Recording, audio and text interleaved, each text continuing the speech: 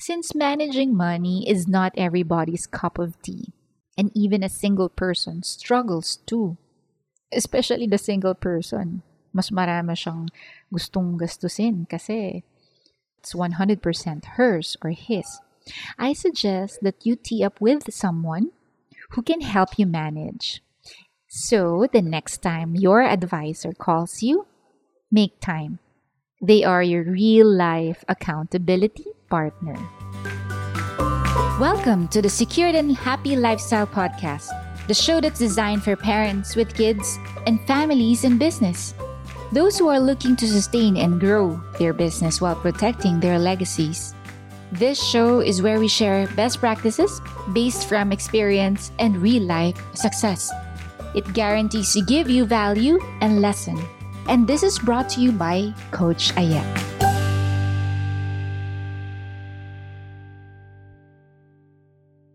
Hi, welcome to the Secured and Happy Lifestyle. Today, we're gonna talk about why money matters. Ika nga, relationship goals. How many of you experience this? Nagkukwento yung kumare or yung kaibigan, tapos pinag-uusapan, problema sa puso, pero sumasakto din na problema sa pera. Major interesting topic to. That's why I want to talk about it on this podcast. You say, when it comes to managing couple finances, there is no one size fits all rule. Just like how you have known each other while your relationship progresses. Ika nga pag single pa kayo, boyfriend and girlfriend, kaya pa. Pero kapag couple na, married, ibang usapan na yan. You should always learn about each other's behavior in spending and saving patterns. How many of you wants to know the secret to a lasting relationship? Relationship goals nga, guys, diba? Did you know that being transparent is in a way a form of respect and a form of affection? Well, it's not always sunshine and rainbows. And again, this is based from experience. At one point, if you are in a relationship, misunderstandings could lead to unresolved issues. Did you know that couples fight over money at least once a month, even when they are in a happy relationship? We know na the most common cause of breakup is money. Or siguro hindi naman palagi, no? Pero dun sa mga nakukwento, parang nagiging root cause ng paghihiwalay or split is about money. Specifically on handling money. When you are in a relationship kasi, I become we and mine becomes ours. Everything that you gain individually, at the end of the day, you share them equally. Kaya nga naging famous yung meme na happy wife, happy life, diba? Whatever is his is theirs, and whatever is hers alone. Yan. May mga episodes din naman akong ganyan. So, relate much. This may sound as easy as pie, but this can be chaotic when couples do not know their way around managing their finances. But guess what? Today, pag-uusapan natin ang tips to help you start with your financial plan. Tip number 1. Pag-usapan niyo ang pera. Talk about money. Huwag kang mahiyang magtanong. #Generica. O, diba? Share to your partner your personal finances. How you envision it saved, spent, or invested. Where you spend your money at, mga ganun. Make sure to spill it all out. No information should be concealed. Kasi, just like anything, para nagiging secret siya, one partner or one person in that relationship will feel left out. And by doing that, when you are talking and discussing about money, you can now establish a strong foundation of trust. when you sort things out about your finances. In short, lay everything on the table. Believe me or not, sobrang totoo to. Communication is key. And it fuels the fire in every relationship. So pag walang communication, may fire. Pag may communication, it also fuels the fire in a good way. It helps keep intimacy and builds trust between the two of you or between couples. But sometimes, we overlook the usaping pera.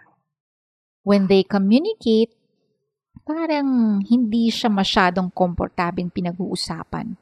Especially kapag bago pa lang kayo sa relationship. But as the relationship progresses, pwede kasi siyang maging issue. What is important to have is a layout plan that shows the story on how your finances are managed. Kami, we keep an Excel file. Medyo old school, ano. We keep an Excel file of our expenses, our investments, and we make it a habit to have periodic meetings, o diba? Nangyayari ang meetings hindi lang sa office, nangyayari din siya sa totoong buhay. And since ang aking better half ay isang accountant, usaping balance sheets, income statements, and investments ang usual naming topic.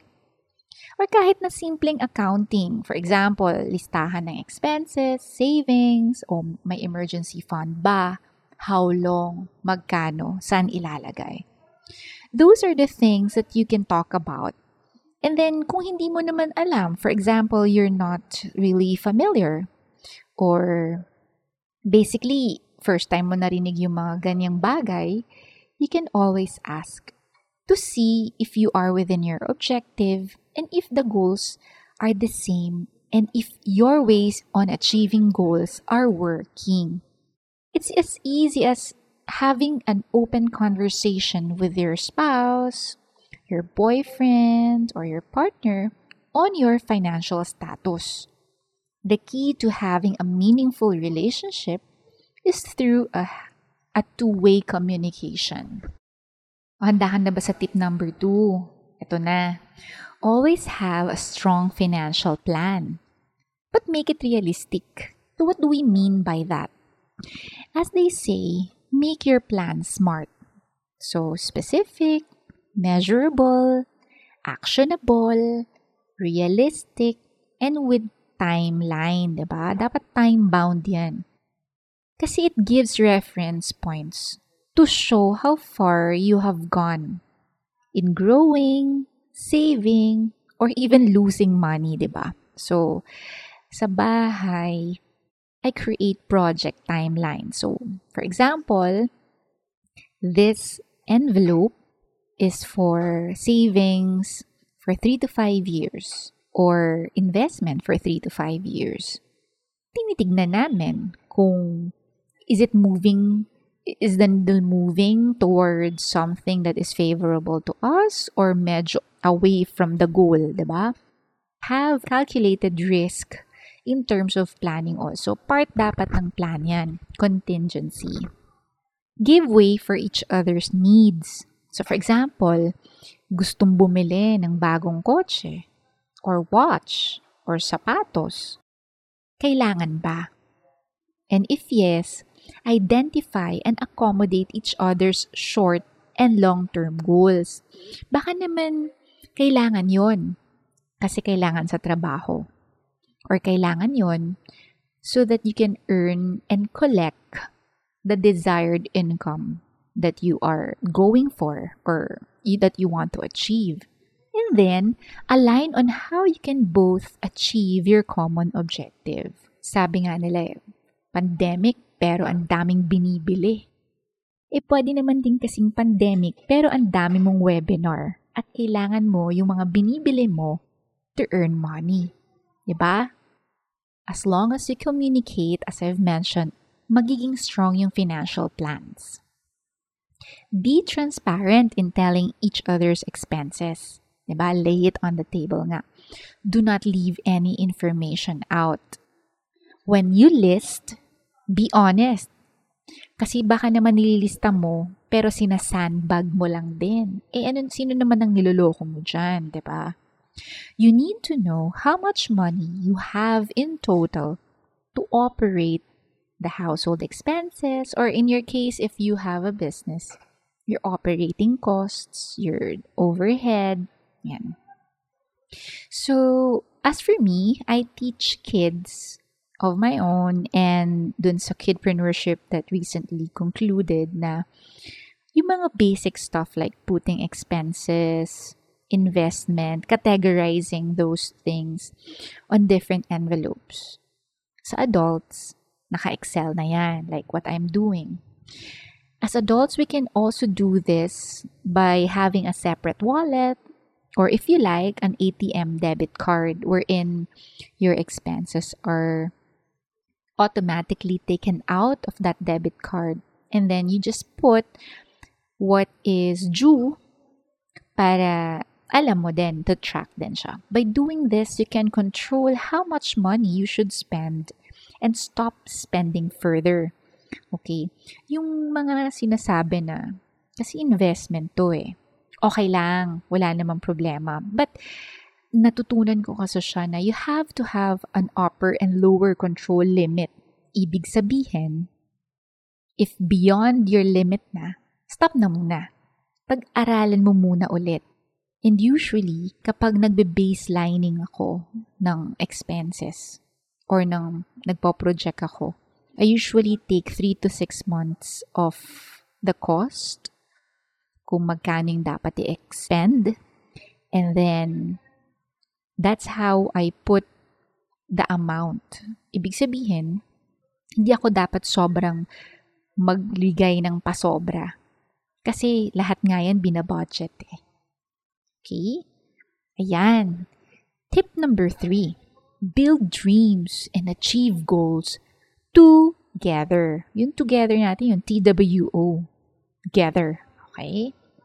To better plan your spendings, as I've mentioned earlier, categorize your expenses according to their importance. Remember yung kay Robert Kiyosaki, yung merong quadrant. Hindi naman talaga tayo dapat laging nasa urgent and important. And did you also know that your time is equal to a peso sign or $1 for that matter? Identify all the fixed expenses. First, your mortgage, utilities, and car payments. Everything that is recurring.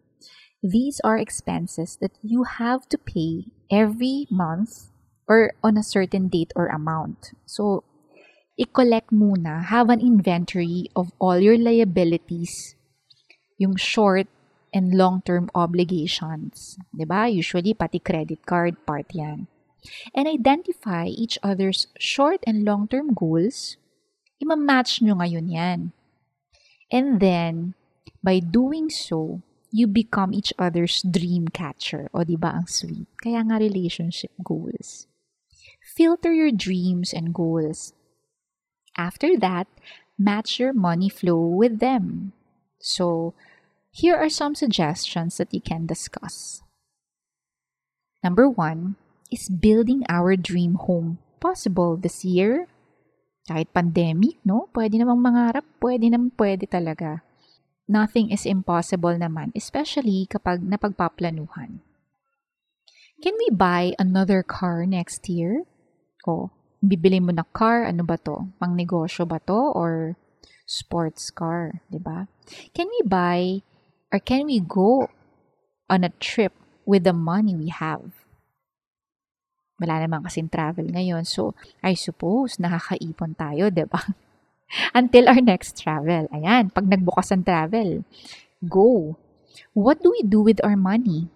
Do we keep it in the bank and earn very little interest? Or do we try something else? Pwedeng naka-mutual fund, naka-UITF, or naka-stock trade or crypto. Depends on your convenience and your risk appetite. What can we do with our money? Aside from that, should we invest or grow it? Should we save more? Should I get another job? for this investment. For example, you would like to start up a business or a new venture or partner with somebody. And what about allocating an emergency fund? Diba? Usually, emergency funds, hindi masyadong popular eh. And usually also, nakakatawa lang, emergency fund is equal to savings. Mali po yun. Magkahiwalay po dapat na envelope yan. The emergency fund is usually something that is withdrawable in case of emergency.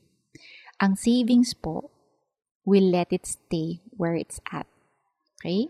Kung nag-earn siya ng interest, good. Kung hindi naman, it depends also on the goal. So remember, as a couple, you have to decide on this together. Tip number 4, identify your expenses. Aside from basic necessities, consider each other's spending behavior and identify upper and lower control limit.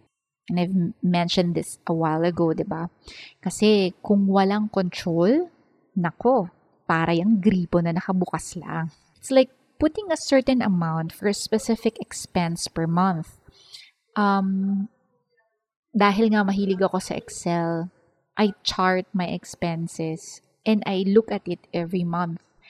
Ano ba yung huge expenses ko? For example, before COVID, it's really more on mall, eat out, clothing, gas, all of which are important. It's something that is helping me with my job and my business. However, dahil COVID ngayon, less ang trips, usually home-cooked meals, di ba? So, ang mataas ngayon, ang inaasahan na mataas ngayon, utilities kasi you're always inside the house, watching Netflix, yan, yung mga Spotify. And then you have new gadgets like doing podcast or live in FB or IG.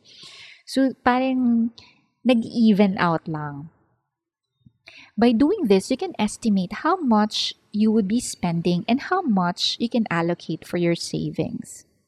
So, ang sabi, and ito ginagawa ko pa rin naman, keep 20% for your savings nung dalaga pa ako. More. Kasi, syempre ngayon, merong mga bayarin. 'Di ba? For the kids, for the household, personal expenses also. Ayan, it depends on your comfortable percentages. Both of you should be clear about your financial responsibilities. So, yung example ko kanina, kung single income ang isang household, hindi pwedeng maraming ganap or maraming buy online. Kasi single income lang eh, 'di ba? Ngayon, the more multiple income streams you have, all the better. And by this, combine your finances as you pay for your monthly expenses. So, I understand that some couples are usually merong iba-ibang mga ways on how to deal with expenses. Merong si husband lang, lahat, utilities, fees, etc. Tapos, si wife, more on the nice to haves. Pwede din naman na equal. Or for those friends na single parents, syempre 100%. Na what I tell lang them is that maybe you should have another source of income aside from employment or income sa work. When you combine your finances, you also see the behavior of each other, yung behavioral patterns on saving. Ayan. Ako, most of the time, I understand kapag tapos na. So, si Prof, he would project and discuss it first. And then we decide if we agree on certain objectives, how long it will take for the ROI or the return on investment before we decide. So, earlier in our marriage, hindi kasi ganun. But then, as time progresses, syempre, natututo tayo, diba? We learn from our mistakes. And naisip namin as early as siguro mga 30s kami na we needed to retire comfortably because we are both alpha personalities, meaning eldest kami on our families, and good thing naman that we are able to work early. Yan, while we are still studying, we work early and we were exposed on how to value money. And because of that appreciation, coming to talk about financial responsibilities isn't really an issue. Although there are still some period wherein medyo may mga miscommunication. And for the most part, it's really more on bakit binili yan, kailangan ba, or binili hindi naman nagagamit, something like that. So, identify your expenses together. So, if one earns more than the other, ayan, nagkakaroon ng issues din dyan, nagiging insecure. Tapos biglang nang o-audit na, 'di ba? Kasi nai-insecure dahil mas maraming pera yung isa. Ayan. You can do this. You can split the expenses. The one who earns more can pay for higher bills like housing fees, education, utilities. Ayan. Usually, the utilities are minor naman. Unless you are running a corporation, di ba? Ayan. While the one who earns less will be responsible for the groceries, yung something basic, pero hindi naman masyadong malaki in terms of capacity. It is vital that you identify your expenses so that you can make adjustments to suffice for each other's financial weaknesses. As I've mentioned, based from experience, no, may mga couples na nagsisplit because they don't understand each other's buying patterns or their behavior towards valuing money, or dahil risk taker yung isa medyo conservative, they don't really get to align or calibrate if that is a good investment or a good venture to be in. Ayun, ganun na. So parang sayang naman, 'di ba? Ang relationship goals because hindi na pag-uusapan, walang plan, and most importantly, hindi transparent dahil hindi na-identify yung expenses or yung mga gustong bilhin, naghihiwalay na lang. O dahil hindi naman dyan natatapos ang lahat, may tip 5 pa tayo. So, monitor your bank transactions. Check why you have a certain account in the first place. So, ako, when I was still employed, I would keep 3 ATMs, and those 3 ATMs have different objectives. So one for my savings, one for my emergency fund, and the other for investment. And that's for me alone. Yung kay Prof, iba yon. Dapat titignan what is it for. It is important that you both agree whether to have a separate or a joint account. Okay? So yung iba, sweet. Boyfriend, girlfriends pa lang, mga 3 months pa lang, may joint account na. Okay naman yon. Ang mahalaga lang is that we identify why is this for? Okay? Bakit tayo may joint account? Yan. Maganda rin naman yun. Maganda rin naman ang may joint account. In fact, according to one study, 60% of the couples are happier in their relationship when they share a bank account. O, di ba? Ang sweet. And one of the prime advantages is that it is easier to track each other's expenses. Funny because nowadays, when everything and where everything is online, we would still prefer a cash and a checkbook and a passbook. Sometimes, hindi nga naiintindihan yung iba na ano ang libreta.